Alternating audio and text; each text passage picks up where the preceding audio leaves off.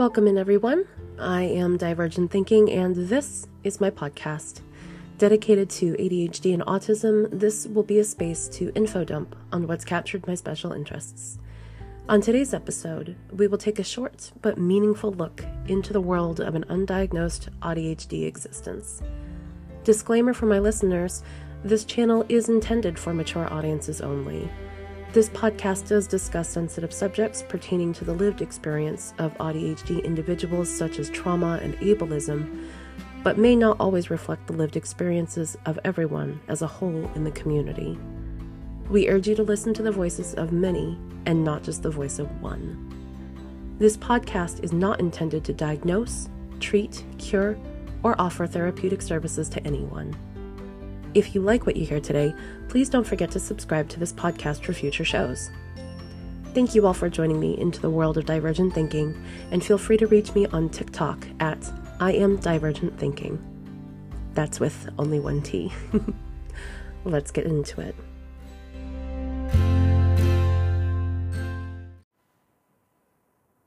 Big thoughts in a little body. This is how I would describe what it was like living as an undiagnosed dual spectrum child. Were you at all like me, or have you come to observe? It's okay. There's plenty of time to talk. I wasn't always this way, you know. Rocking back and forth in my chair, flapping my fingers while needing to get up and move every hour. I could sit and seem normal, never truly paying attention unless you caught my interests. But I could blend in amongst the others. You could say, "Look at me," as I'd been directed to do so many times before, to hold direct eye contact, no matter how overwhelming it was. And I would, because you told me to.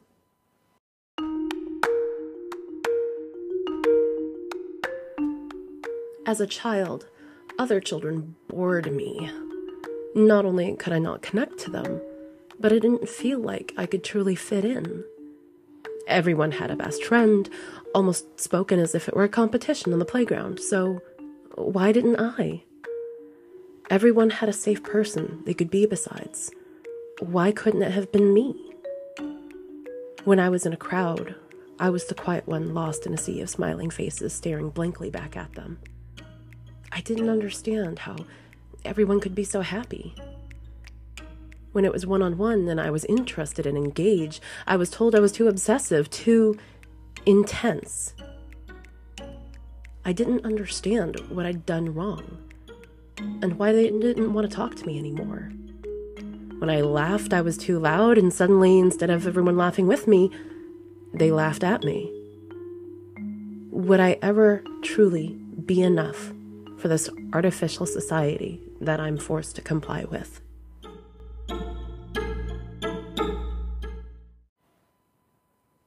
As adult as these thoughts sound, these are the quiet inner monologues of a child with a dual spectrum diagnosis of ADHD and autism. I say dual spectrum because ADHD is a spectrum disorder. And if you really want to understand autism, I cannot stress enough to become an expert in ADHD first, because you cannot have autism without it. And yes, if you're pedantic like me, the words I use today are bigger compared to when I was a child, but the thoughts, the value, the quality, the content behind my words is the same. There's a significant overlap between ADHD and autism, you know? And everything autism does has a finger to point back at ADHD. Not with a finger to blame, though sometimes it feels that way, but almost always in partnership, as if they were meant to protect each other. And yet, despite having graduated with a bachelor's in psychology and gone to grad school for my master's in counseling, then having to drop out because I was facing homelessness, it would still be more than 10 years after college that I would confront who I really am. Roughly 8 years sitting across from my therapist, never knowing autism was sitting present at the table all along.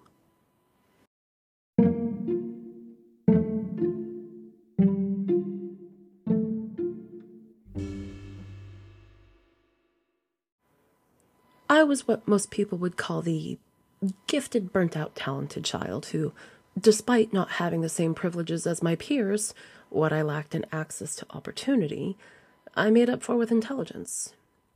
I could never complete my homework or turn it in on time, constantly getting C's, D's, and F's on paper, no IEP or 504 to accommodate something so plainly in sight, yet seemingly invisible. But teachers would remark on how brilliant I was and how I made them feel special, because I laughed at every joke they told. Even got one of those pity awards teachers give out for laughing every time. I was the first to raise my hand, engage appropriately with the subjects, and listen attentively until I couldn't anymore. Because math is boring, and you could have offered me $1 million to master grammar. Still wouldn't have happened. I wish I could have joined the table, sitting in the far back of the classroom, getting extra tutoring instead of staring blankly at a piece of paper because I can't remember what you just told me for this stupid pop quiz. It was always science and nature that kept me grounded in the classroom. For the record, many ADHDers end up in fields such as psychology, sociology, anthropology, geology, oceanography, even acting and comedy. For me, it was the insatiable desire to answer why. Why is the world the way it is? How come we're in the society we live in? Yes, I want all the oobleck because I want to punch it, and it's hard, but it runs down my hand like slime. And tell me again about non-Newtonian fluids, and what are the ingredients again? The child that couldn't stop asking questions was the poster child who wouldn't apply themselves enough and were just so annoying. The questions never stopped. A child who just discovered why, but my words would eventually stop. And for a long time, I would just think. But speaking was just too painful.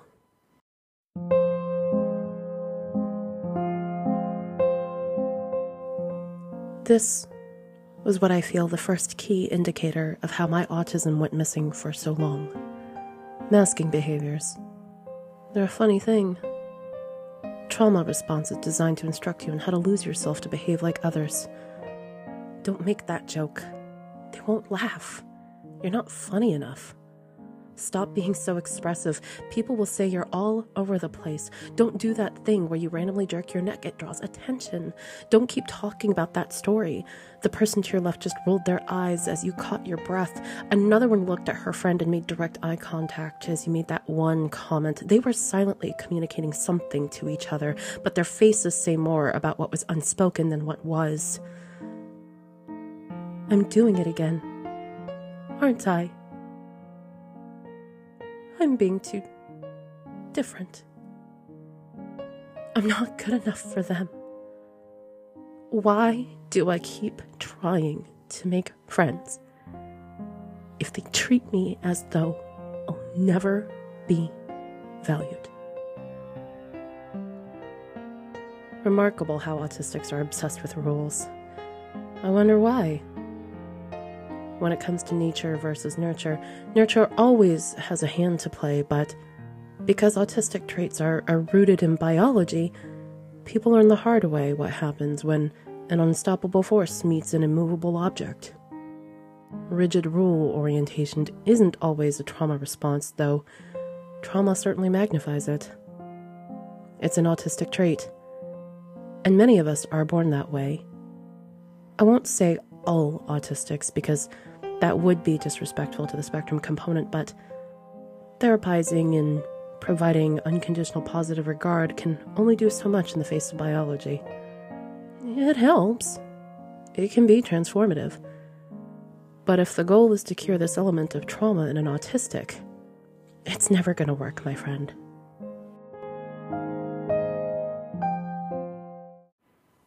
As a child, If you are fortunate enough to receive an ADHD diagnosis, you may be labeled as the hyperactive type, the inattentive type, or the combined type.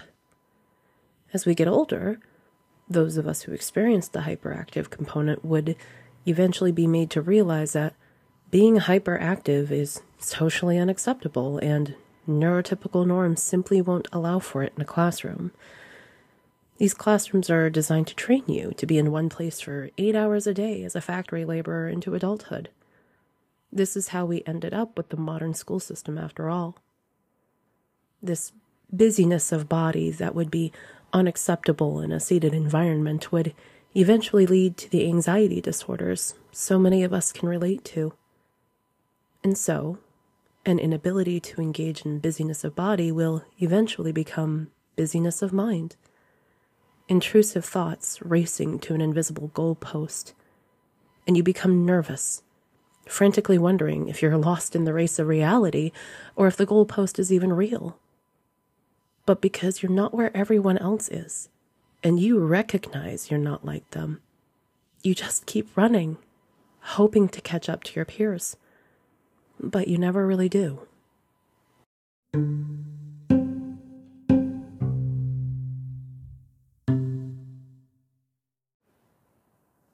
I have an autistic son. He displayed everything the doctors were trained to see in him as a child. He regressed in his language. He would stack things over and over again. And by 10 months of age, he was walking on his toes. When he did learn to speak, he repeated the same thing over and over and over again. As a child, I too had regressed in math and remembered not being able to do subtractions after coming back from summer break. And I too had the repetitious thoughts. It wasn't just continual chatter about the rule book of life, as you're witnessing here today. It was also needing to rehearse conversations that had taken place over and over again. It was repeating someone's inflection and how they said something in my head over and over again. It was trying to understand what I said to make someone angry at me, because I didn't get it. I was simply telling my truth. Why would people be so mad at me for being honest? Over and over again. I was doing the same things as a child that my son did. He just said it out loud. The externalized repetition is visibly autism, but the internalized goes missing. Another trait buried in the suppression of autistic existence. If only I could have articulated it. If only I knew then what I know now. If only someone safe enough had prompted me and asked.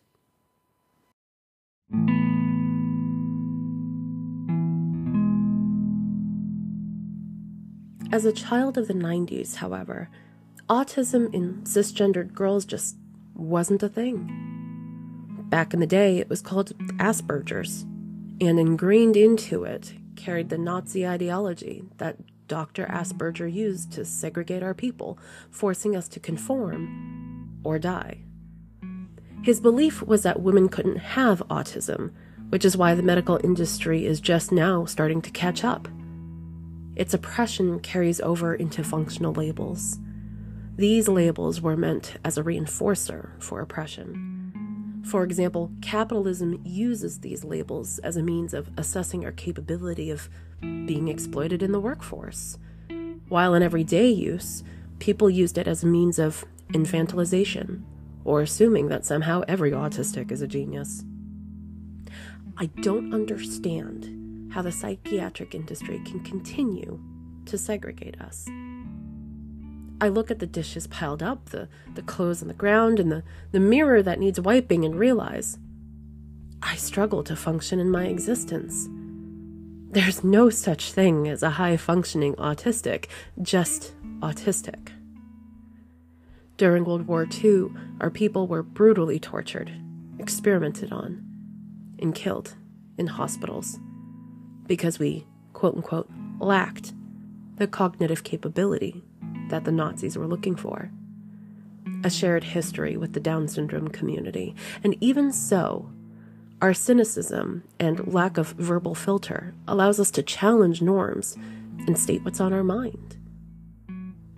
I'm pretty sure challenging Nazi ideology during this time would land me a death sentence as well. Then again, a high volume of autistic women are social justice oriented. No filter, blunt words. This was what I was routinely criticized for as a child. But it's a strength, you know? It's not that cynicism makes you a negative person or having a lack of filter means you're somehow not trustworthy. It means you see the world for what it is and speak its truth. This is something not everyone can handle. A deficit to the neurotypical mind, perhaps, for those who need to live in a world of illusions.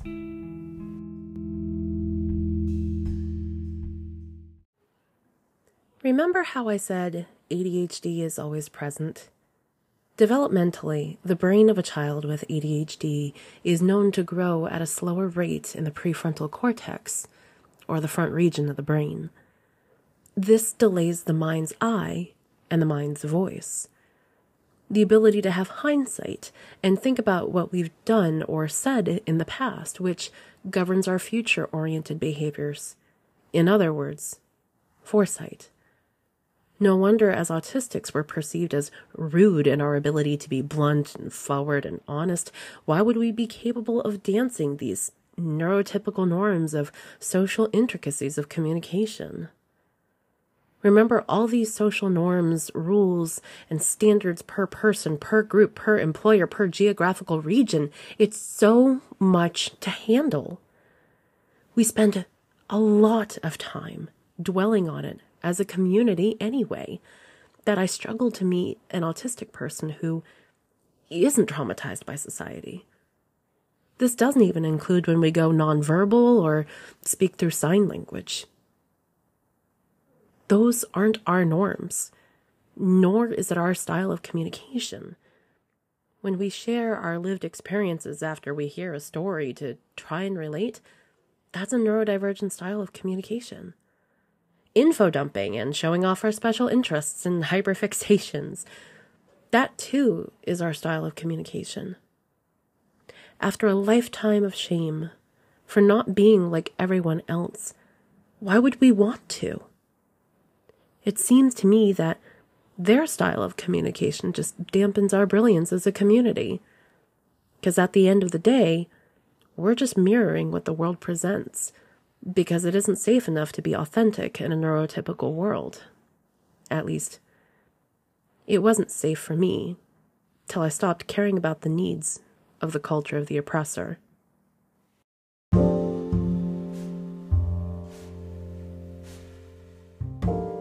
To my autistic family who's listening in, I just want to take a moment to clarify something, since it's easy for us in our hyperliteral state to struggle to define the boundaries from time to time. When I said I stopped caring about the needs of the culture of the oppressor, I didn't state I stopped caring about neurotypical people, and nor do I mean it in a way where I turn a blind eye and act as if this oppression doesn't exist. It's just the social norms they blindly adhere to, I now openly challenge and no longer live in fear for challenging them. And I recognize this is a privilege. The colonialism, the heteronormativity, the whitewashed, ableist patriarchy that permeates a pro-Christian Americentric standard of what would be defined as a normal upbringing. I grew up hating the world and everyone in it, believing that no one cared about me. So why should I care about them? The problem is I did care beneath the surface, or else I wouldn't have felt so alone. It wasn't the people that I didn't care for. It was the injustice so many blindly live by, because it was injustice that can serve as a platform of privilege. Their deficit isn't in an inability to care. They neurologically have the ability to do so, even though it certainly seems like they don't from time to time. It's in their inability to communicate with us and meet us where we're at. A difference in love language of empathy that breaks down from us to them. They fear what is different, but then capitalize on neurodivergent culture. We spend so much time carefully clarifying language, making sure we know what someone meant to say, because it's been thrown in our faces that somehow we lack the ability to communicate. Funny enough, I think they have it backwards. We may, in fact, be better at it than they are, even in our nonverbal states. They just haven't been held accountable for meeting us where we're at. It's not as if we haven't tried, either. Many who received their childhood diagnosis of autism can recount the sensory rooms they were locked in, or being restrained in class, traumatizing our community even further in their lack of empathy and understanding. Weren't these autistic brothers and sisters and non-binary family members just trying to communicate what was going on before their actions were silenced? We aren't neurotypical. And neurotypical norms and institutions aren't always helpful. Why should Aulistics enforce the oppression of a puzzle piece onto us, reaffirming their belief that we're not quite human? Because in the world of ABA therapy, that's exactly what that puzzle piece stands for. Even if we didn't know on a cognitive level, we knew. We felt it in our bones. We felt it in the crushing weight of our existence, in the depression that we carried daily. Why are Aulistics so afraid to talk to us, to relate to us? Is it because the truth makes them uncomfortable?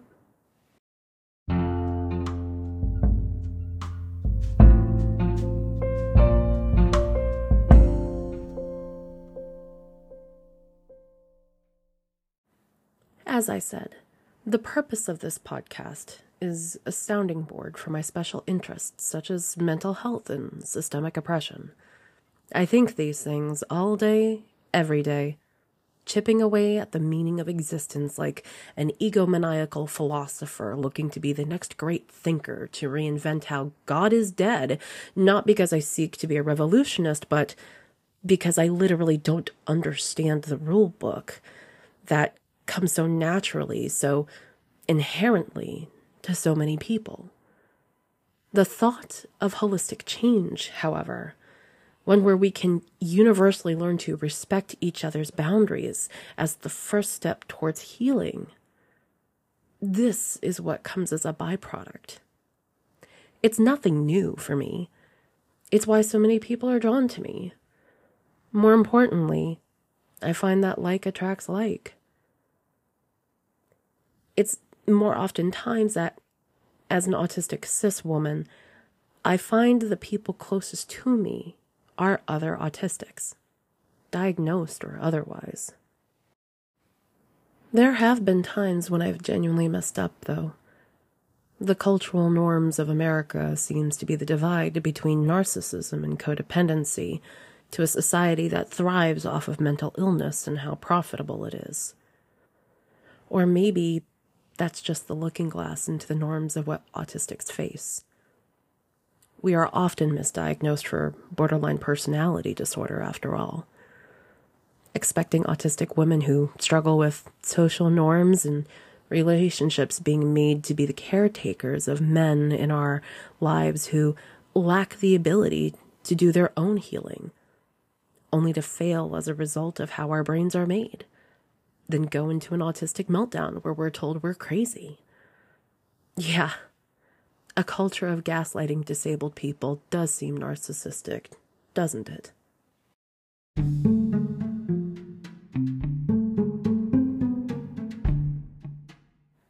Maybe I'm being too harsh, painting people with a broad stroke and citing a minority of lived experiences and misrepresenting them as the norm. Maybe I'm isolating people too much with an us versus them mentality. Or maybe, just maybe, I've come to understand the antidote to capitalism starts with health. Physical health, mental health, emotional, spiritual, and community. Maybe I'm not dividing people amongst each other, but simply stating what I see. A city divided amongst itself, and I'm simply calling it out, citing my authentic truths. And people may have a problem with that.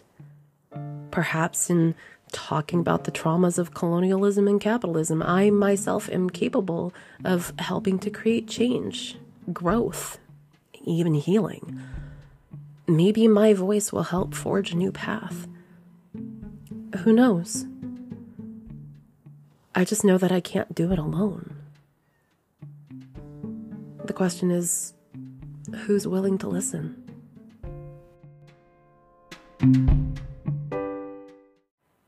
To my neurodivergent family, if there's one thing I can leave you with, it's this.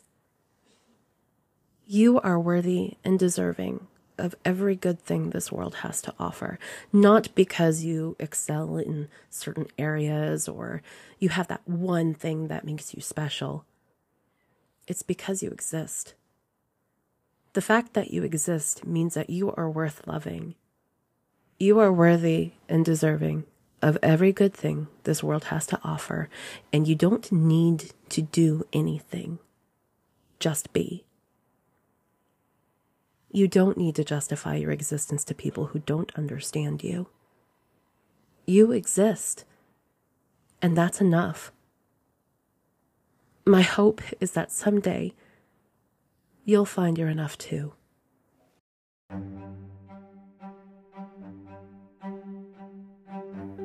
Thank you for tuning into I Am Divergent Thinking.